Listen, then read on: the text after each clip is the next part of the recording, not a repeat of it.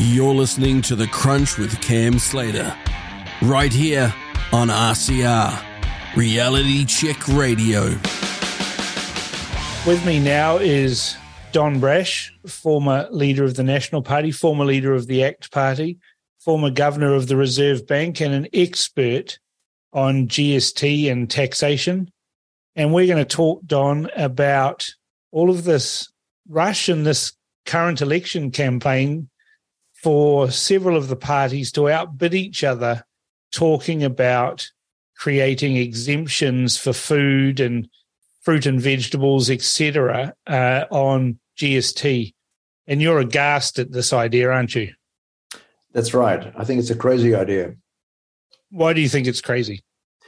Well, let me go back a little bit. I have had the background that you mentioned. The other thing which may be relevant is that when the fourth Labour government was in power, Roger Douglas, Minister of Finance, he asked me to chair the committee which would design the GST. That was way back in 85. And he said, look, I've heard horror stories from the UK where small companies have been crucified by the impact of implementing a VAT, which is the same as the GST essentially. Mm-hmm. And he said, I want you to design a tax which minimizes the compliance costs for small businesses. He said, big businesses can handle any complexity. They've computerized systems. He said, but small businesses can't. So design a tax which minimizes compliance costs for small businesses.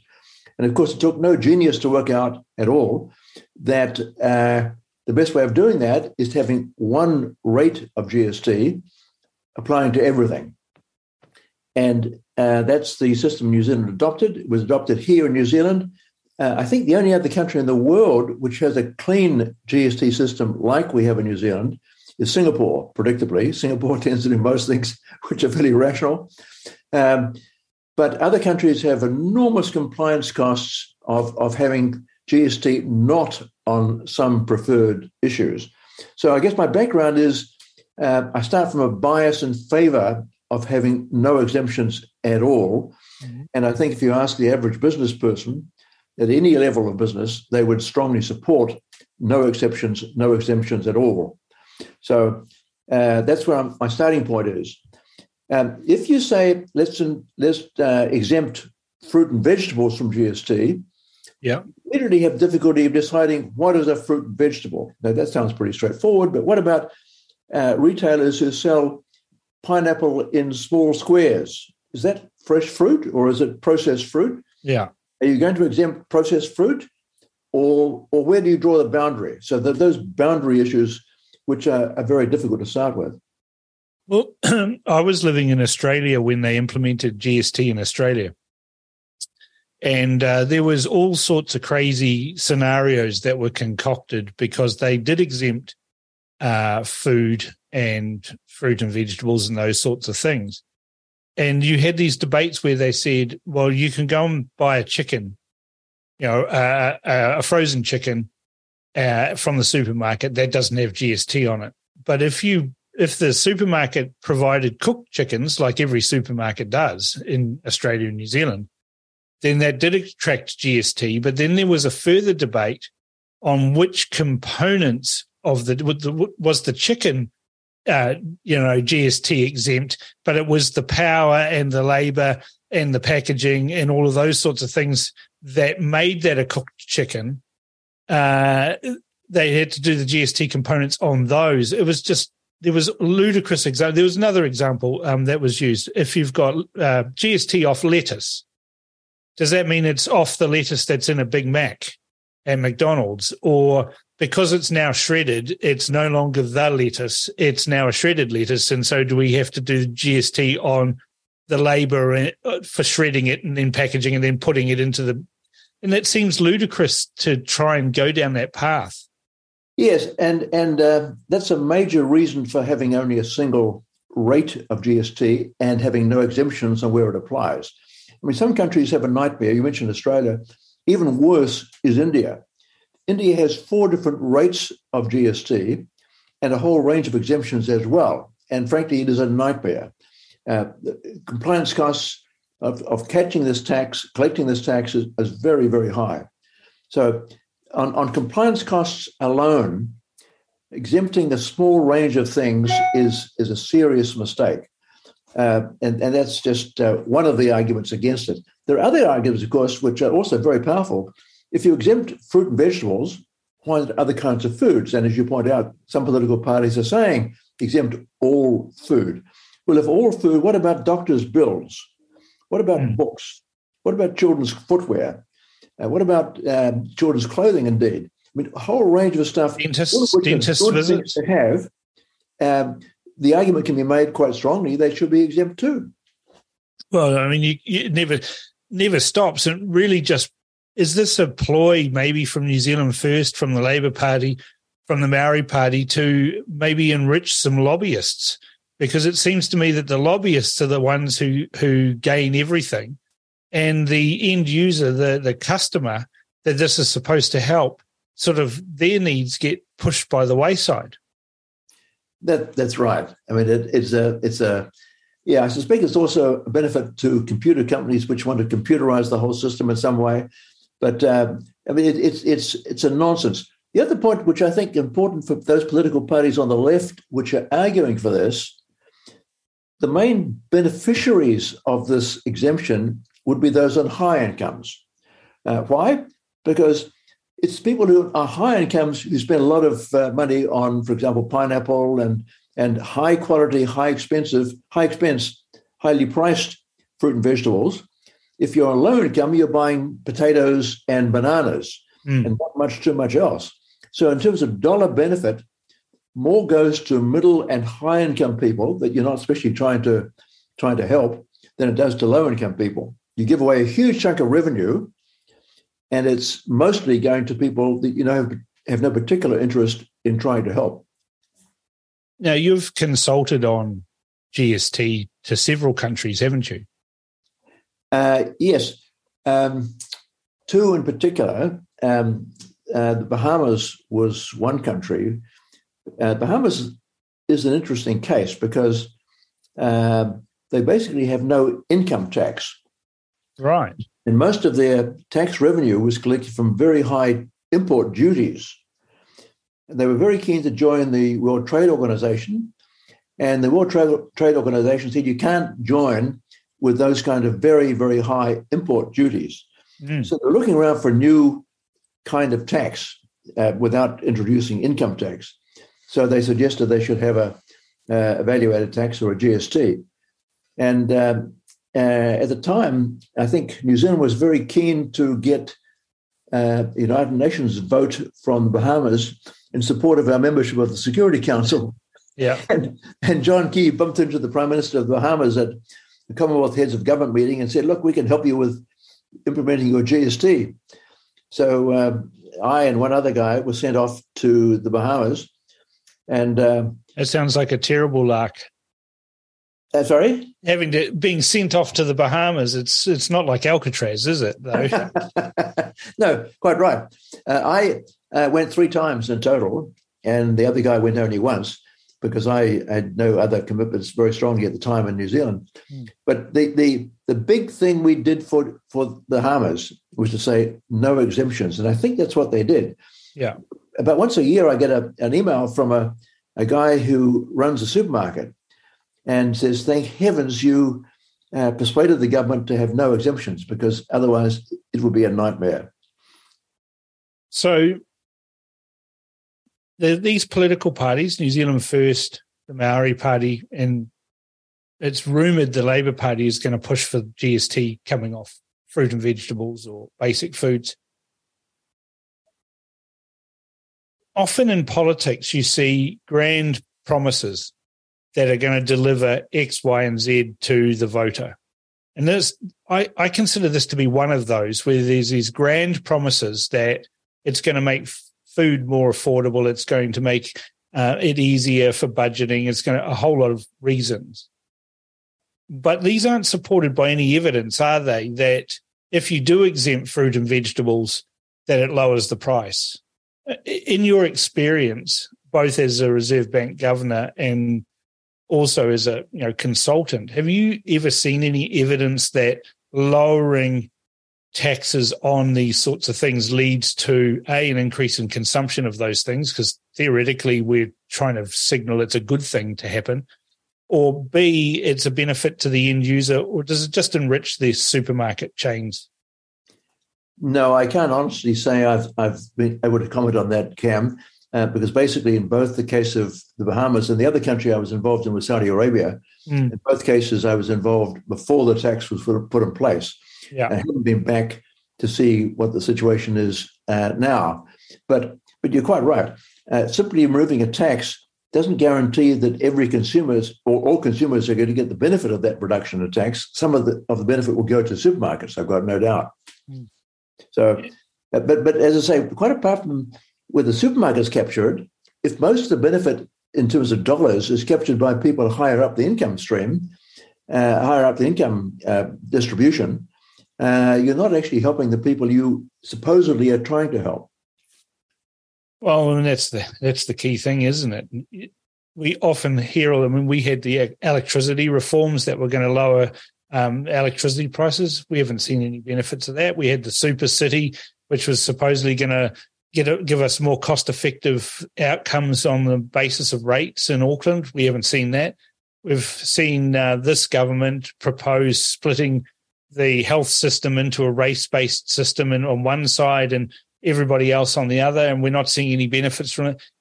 Is this a perennial problem of over-promising and under-delivering politicians? And this GST promise is just another one of those boondoggles to get some votes, and then we'll see what happens. I think it's particularly the situation now we have MMP, Cam. In the old days when you had two main parties, one party was going to have to deliver on their promises. With MMP, small parties can promise what they like. Sounds very attractive. They get some votes. But of course, by definition, they're in coalition with another party, a larger party. And that party says, look, I'm sorry, I won't mention names, but, no, I'm sorry, Winston, we can't exempt food, because if we did that, we'd have to find the revenue somewhere else, and that's a large chunk of revenue we haven't got. The budget's already in deficit, so we can't do it. So the danger in MMP in this situation is that small parties can, in fact, make potentially extravagant promises, knowing full well that they won't actually have to deliver on them, because the larger party won't go along with them. So I guess the degree of responsibility which different parties have varies, obviously. Some of the larger parties who seem almost certain to be in government if there's a change of government, like ACT, for example, ACT can't afford to make too many outrageous promises because they're likely to be a significant component in the centre-right party, a centre-right government. But if you're a very small party and just scratching for 5%, you can afford to make extravagant promises, fairly confident that no one will call you to account for not delivering them. But isn't that a danger too, now that it's rumoured that Labor is going to come out with it? I mean, they've denied it, but not particularly convincingly they've denied it.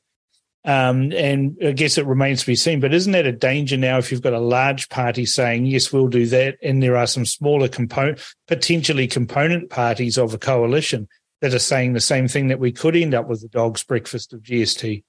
Yes, but it's as I understand what Labor is alleged to be promising, they're talking about exempting fruit and vegetables. Right. The smaller parties are going much beyond that, but I suspect that Labor understands full well that if they give away GST revenue from fruit and vegetables, they've got to find it somewhere else because they're running a large budget deficit, and they simply can't afford to do the kind of silly things that some of the smaller parties on the left are advocating. Do you think potentially that this is causing internal problems for Labor, with David Parker reportedly throwing his toys out of the cot as the revenue minister and saying, I don't want to be a minister anymore of that job, but I still want to be a minister of my other jobs, but I just don't want to do that one. Do you think that taxation and GST and all of these arguments they're having internally in Labor is starting to cause some splits in the thinking? Oh, I'm sure that must be the case. I must say I admired David Parker for taking the stand he did.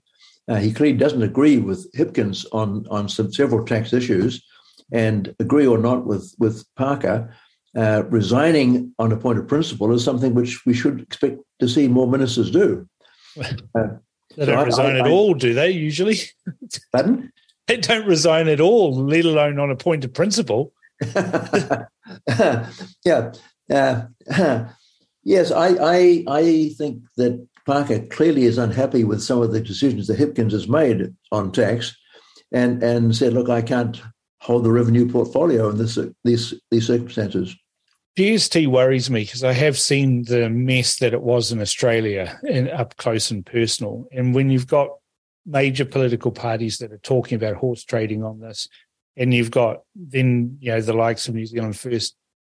But do you think in your gut that Winston Peters in particular is just using this policy as a playing card that can be traded when it comes to coalition negotiations, and then he'll put his hand up and say, look, I really tried to do that, but guys, National and ACT weren't going to go along with making any reductions in GST, so sorry, I couldn't deliver on that.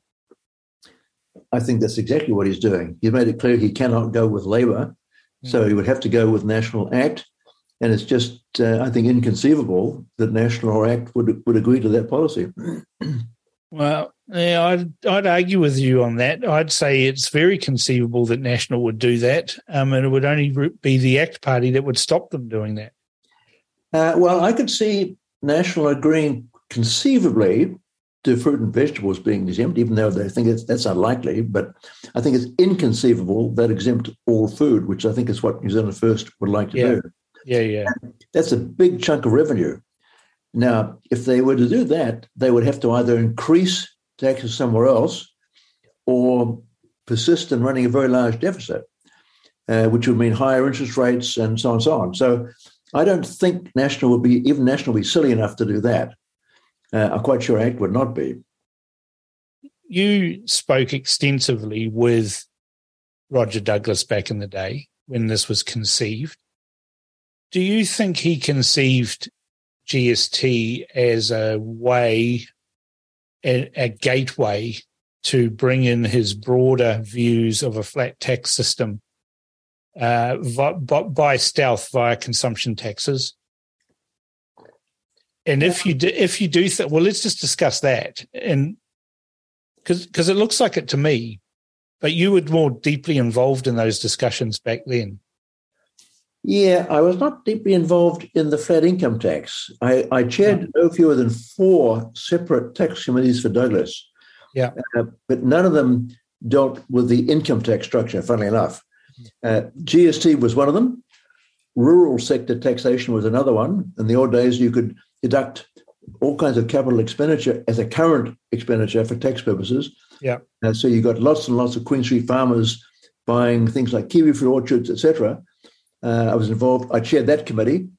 I chaired one on superannuation and life insurance, and I chaired one on what was called the accrual tax treatment of income and expenditure, an abstruse tax issue, which most people don't understand. I didn't understand when I started either, but I didn't get involved in Douglas's idea of a flat income tax.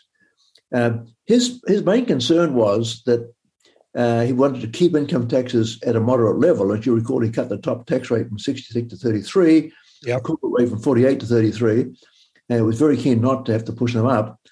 He was also aware of the fact that there was a lot of tax evasion. People were dodging tax, and he thought that a GST was very hard to dodge. Indeed, it is. I think when Treasury originally estimated how many GST registered businesses there would be, I think they estimated it to be 120,000. Yeah. In the end, there were 180,000. There were just a lot more businesses than Treasury had understood.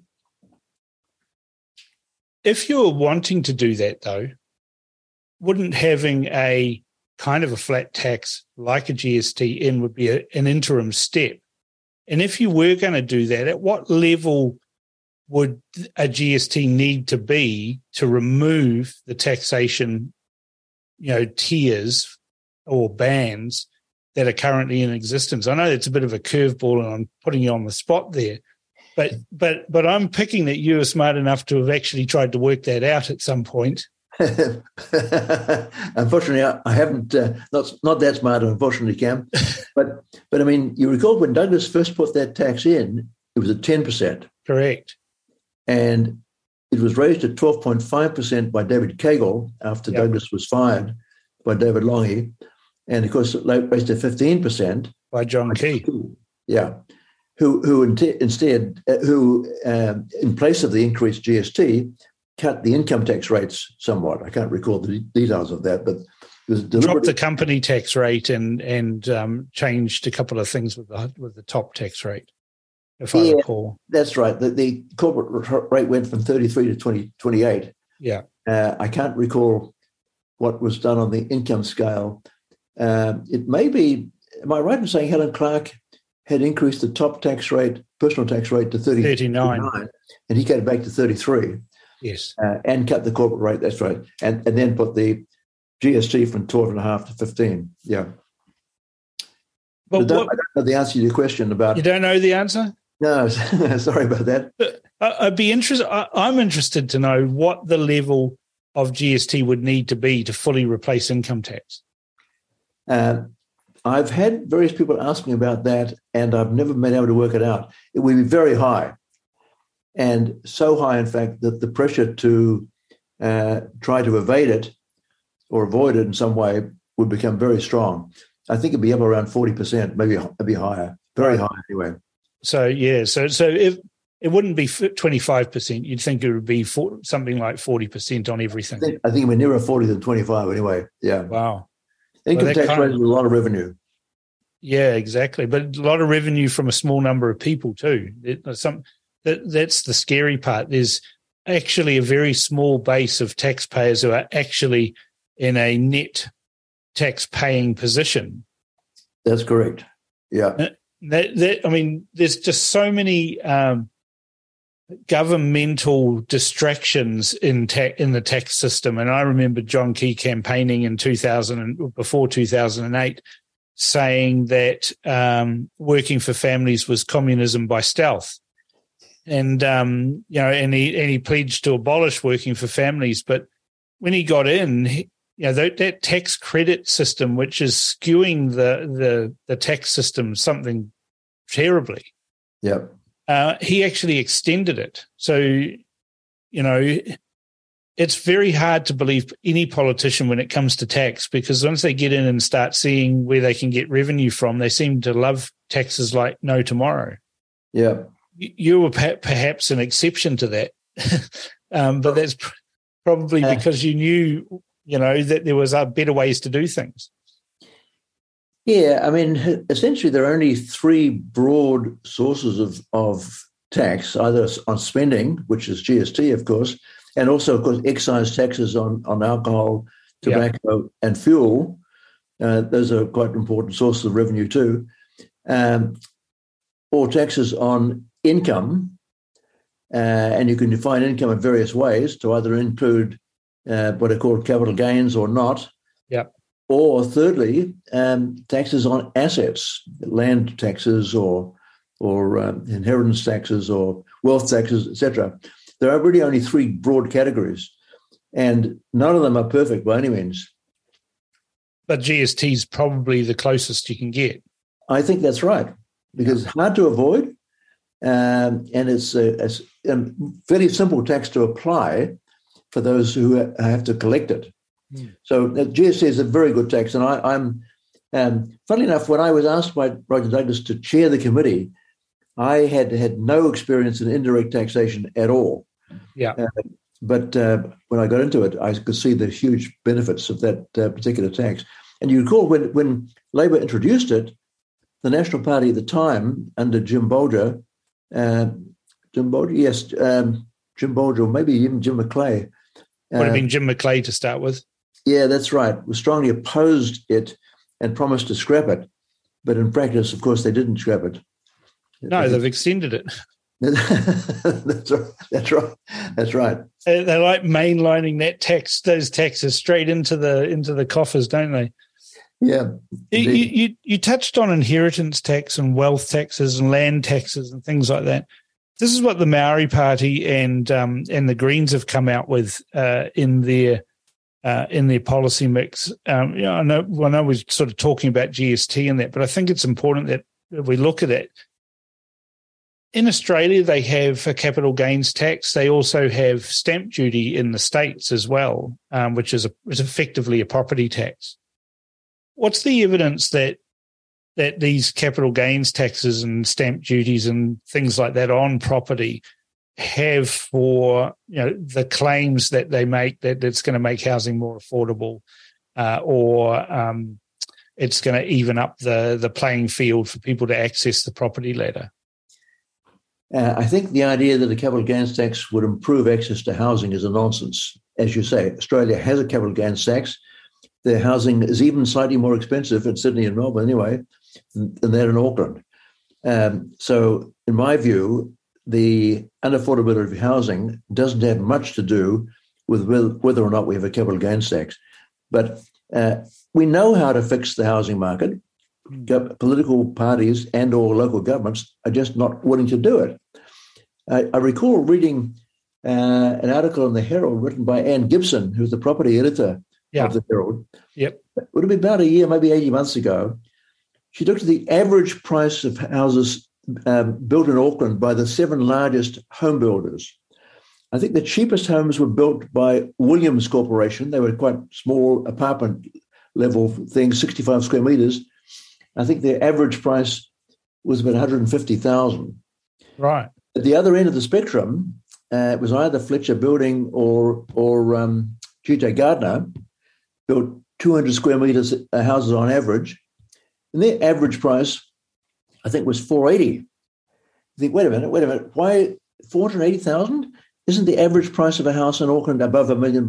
Well, yes, it is. The difference is the prices Anne Gibson was quoting didn't include land. So it was just the physical building. That's right. Yeah. Now, if we had a physical building costing around $400,000, say, for a decent-sized house, and we're paying $50,000 or $100,000 for the section, you'd have something like an affordable house. Yeah. But right now, house prices in New Zealand, major cities, Auckland certainly, Tauranga also, where I am, outrageously pricey, and it's a direct consequence of local governments restricting the supply of land. And you've got this awful case right now where the Auckland Council has vetoed a housing development near Warkworth on fairly cheap land by definition out in Warkworth. Yes. But they said, no, they don't want any further urban sprawl, which is the pejorative term they use for housing built on the fringe. But if you're paying, just another example, Papakura, about the same time that Anne Gibson was writing her article, the Herald carried a small advertisement for a 400 square meter section in Papakura. Now, you and I know that Papakura is about 30K from the centre of town. That's right. Bare land, 400 square meters, priced for $970,000. Wow. Now, you put a tent on that and you still can't afford it. It's not the price of the housing, it's the price of the damn land.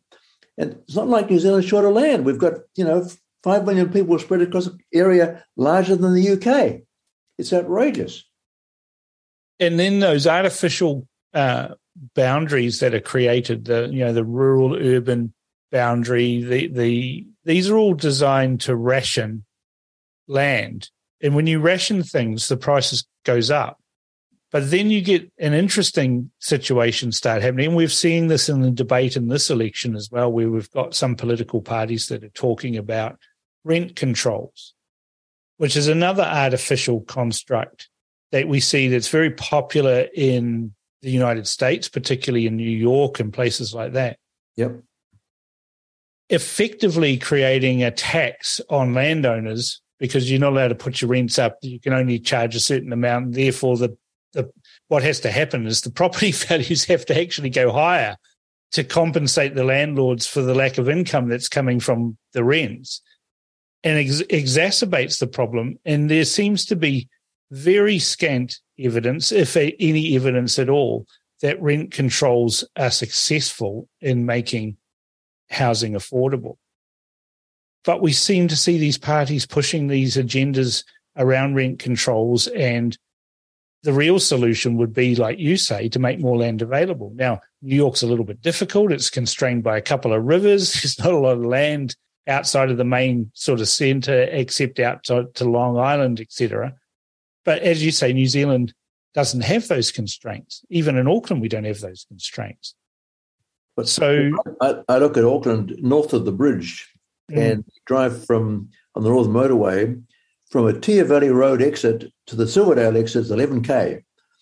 And there's basically nothing there but scrub and trees and bush. And it's not like it's high-quality orchard land. It's almost certainly North Shore clay.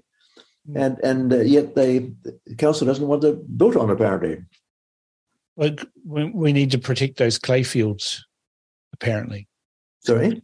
We need to protect those clay fields. Yes, that's exactly. Yeah. I know, it's insane. But what we're seeing here is a problem created by politicians, usually, and then another solution, which isn't not a solution, being proposed by the same types of politicians that initially told us that it'd be better if we didn't have urban sprawl and if we all lived in apartments and caught the train or walked, that'd be great. But there doesn't seem to be any reality-based policy making here that says that, well, in Auckland, riding a bike with all the hills and everything's a little bit problematic. We've got this nasty thing in the middle of the city, which is called a harbour. And then we've got a skinny little isthmus that's only about 3 kilometres wide at the narrowest point. And somehow we're going to have public transport all fit into that and transfer that, and there'll be no problems at all. Oh, and by the way, let's go and spend billions of dollars building a railway to the airport on a business case that says something. Yeah. And all of that expenditure leads to what? Increased taxes. That's right. Because we're not paying our way. Cam, ironically, the politician who was most clear on fixing this problem was actually Phil Twyford. Poor old Phil Twyford got lumped with building 100,000 Kiwi-built houses. But when Labor went into office in 2017 with New Zealand First, in their speech from the throne, it explicitly said, we will scrap the metropolitan urban limit around Auckland. Still there. Sorry? It's still there. That's right. Now, since that time, of course, Jacinda Ardern has promised explicitly not to scrap it. They've simply not only not managed to achieve it, they've ruled it out. And that's what has to be done, unfortunately. Well, I thought the government's failed to do it. But this is the perennial problem or triennial problem that we have. We have politicians that make grand plans, even grander promises, like building 100,000 homes. I just can't believe that the Labor Party didn't have anybody sit there and say, well, actually, 100 grand, where'd you get that number from? Can we actually build that? Are there the builders to do it? Is there the land available to do it? Is there this available to do it? And where we are 6 years later, I don't think they've even cracked 2,000 houses.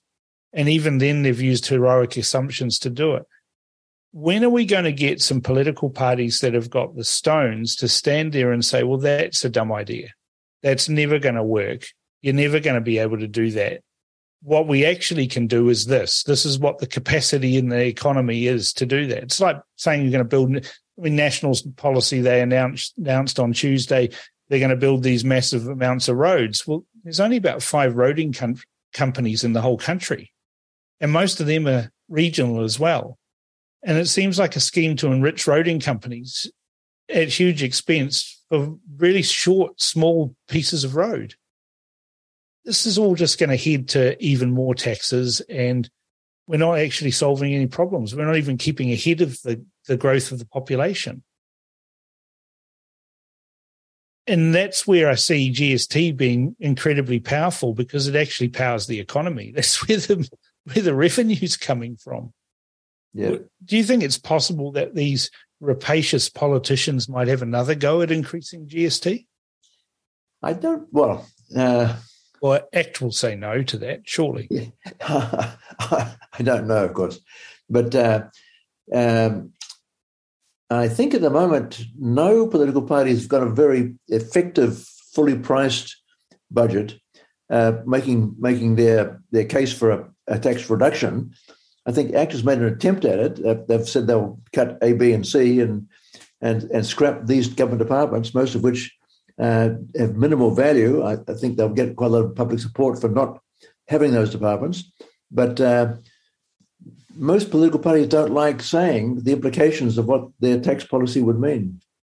Well, this is what scares me. And the reason why I raised that question is if you just have a look at value-added taxes or GSTs around the world, there's a lot of countries that have got GSTs that are exceeding 20%. A lot. Yeah, that's right. And our politicians are fond of quoting, that the average rate of this in the OECD is that, and aren't we doing well because we're better than that? I could see some, particularly from the parties on the left, them eyeing up the list of countries that have got value-added taxes in excess of 20% and saying, well, we're an outlier. We need to get back in line with the OECD. Yeah. I mean, what's the highest one? What's the highest one that you know of? I'm just scrolling through a list here, and I've got 25% in Denmark, 24% in Finland, 24% in Greece. Hungary's got 27. That's the highest so far. That's right. My gosh. 27% in Hungary is 18. Well, it's a multi-layered one. So 18% on milk and dairy products, cereal, hotels, tickets, outdoor music vendors, or 5% on pharmaceutical products. So it seems like a dog's breakfast. Portugal's 23. These are large numbers. Yes, they are. We're at 15, and we think that's horrendous. Yeah. If I was David Parker, I'd be eyeing up this list and finding an average that's above 15 and trying to put that in. That's what scares me. Yeah. Though I think he's looking for something which would differentially impact high-income people, isn't he? Well, yes, he's a nasty, bitter little socialist who has a jealousy streak, and anyone who's doing better than him, he wants to see them whacked. So I'm absolutely certain he'd be a hard, fan of capital gains taxes, wealth taxes, and those sorts of things. I think that's probably right. Funnily enough, he's one of the few Labour ministers for whom I have some regard, and not only because he resigned his portfolio when he fell out of line with Hipkins.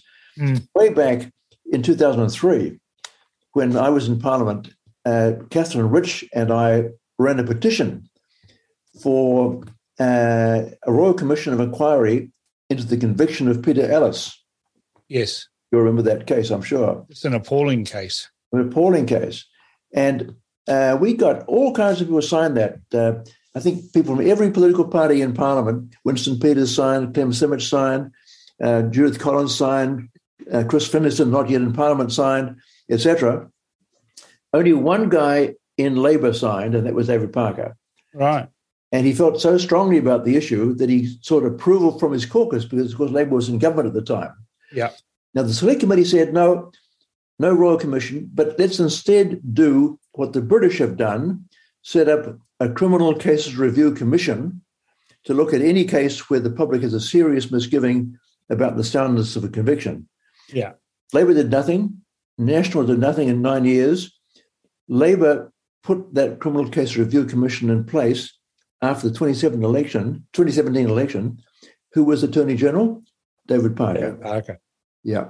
I've got a personal axe to grind with him. He smeared me all over Parliament one day, and continues to do so. But people that I talk to across the political spectrum all have a huge respect for David Parker. You've just another person that's confirmed that. So he has got a brain in there. Perhaps if he just, tempered his own petulance and knee-jerk reactions to things, he might get better results. But there does seem to be a huge amount of respect for him, and maybe I need to revisit my own personal view of him. Yeah. Well, I mean, I don't really know the guy at all. I don't think I've actually met him apart from that one occasion when I collected a signature from him back in 2003. But anyone who feels strongly enough to seek caucus approval to do something which the rest of the caucus don't agree with, you have to have some respect for. Well, and people who stand up for their principles are few and far between in the parliament, aren't they? Yeah, sadly, that's true. They are. Well, I think we've had a pretty decent go at this GST. What you're saying, Don, is that leave it alone. Don't touch it. It's working perfectly. Absolutely. It's a very good tax. New Zealand is held up all over the world as having a clean, simple, straightforward GST. And not many countries have had the courage politically to put such a tax in place. But for Pete's sake, don't give it away. Would you also say don't increase it as well? I think 15% is shouldn't be increased. I agree with that. On the other hand, the government, whichever party, has got a problem on its hands, running a large deficit, so they're to cut back spending strongly or got to find more revenue from somewhere. And of course, my first preference would be to cut back some of the unnecessary spending. But to the extent they still need more revenue, don't cut GST. Yeah, well, that's a whole nother debate, isn't it, to talk about what could be cut from government spending. That would mean that we could actually drop GST down a bit. But the trouble with politicians is they love promising things, and those things cost money, and the only way you can get that money is taxes. So what is it Margaret Thatcher famously said? The problem with socialism is you eventually run out of other people's money to spend. Cruel words were never said. How true. Very good. Thank you very much, Don. I appreciate you coming on to The Crunch to talk about GST, and let's see how they go in the election with these promises. Very good. Good to talk to you, Cam. All the best. Thank you. This is The Crunch with Cam Slater.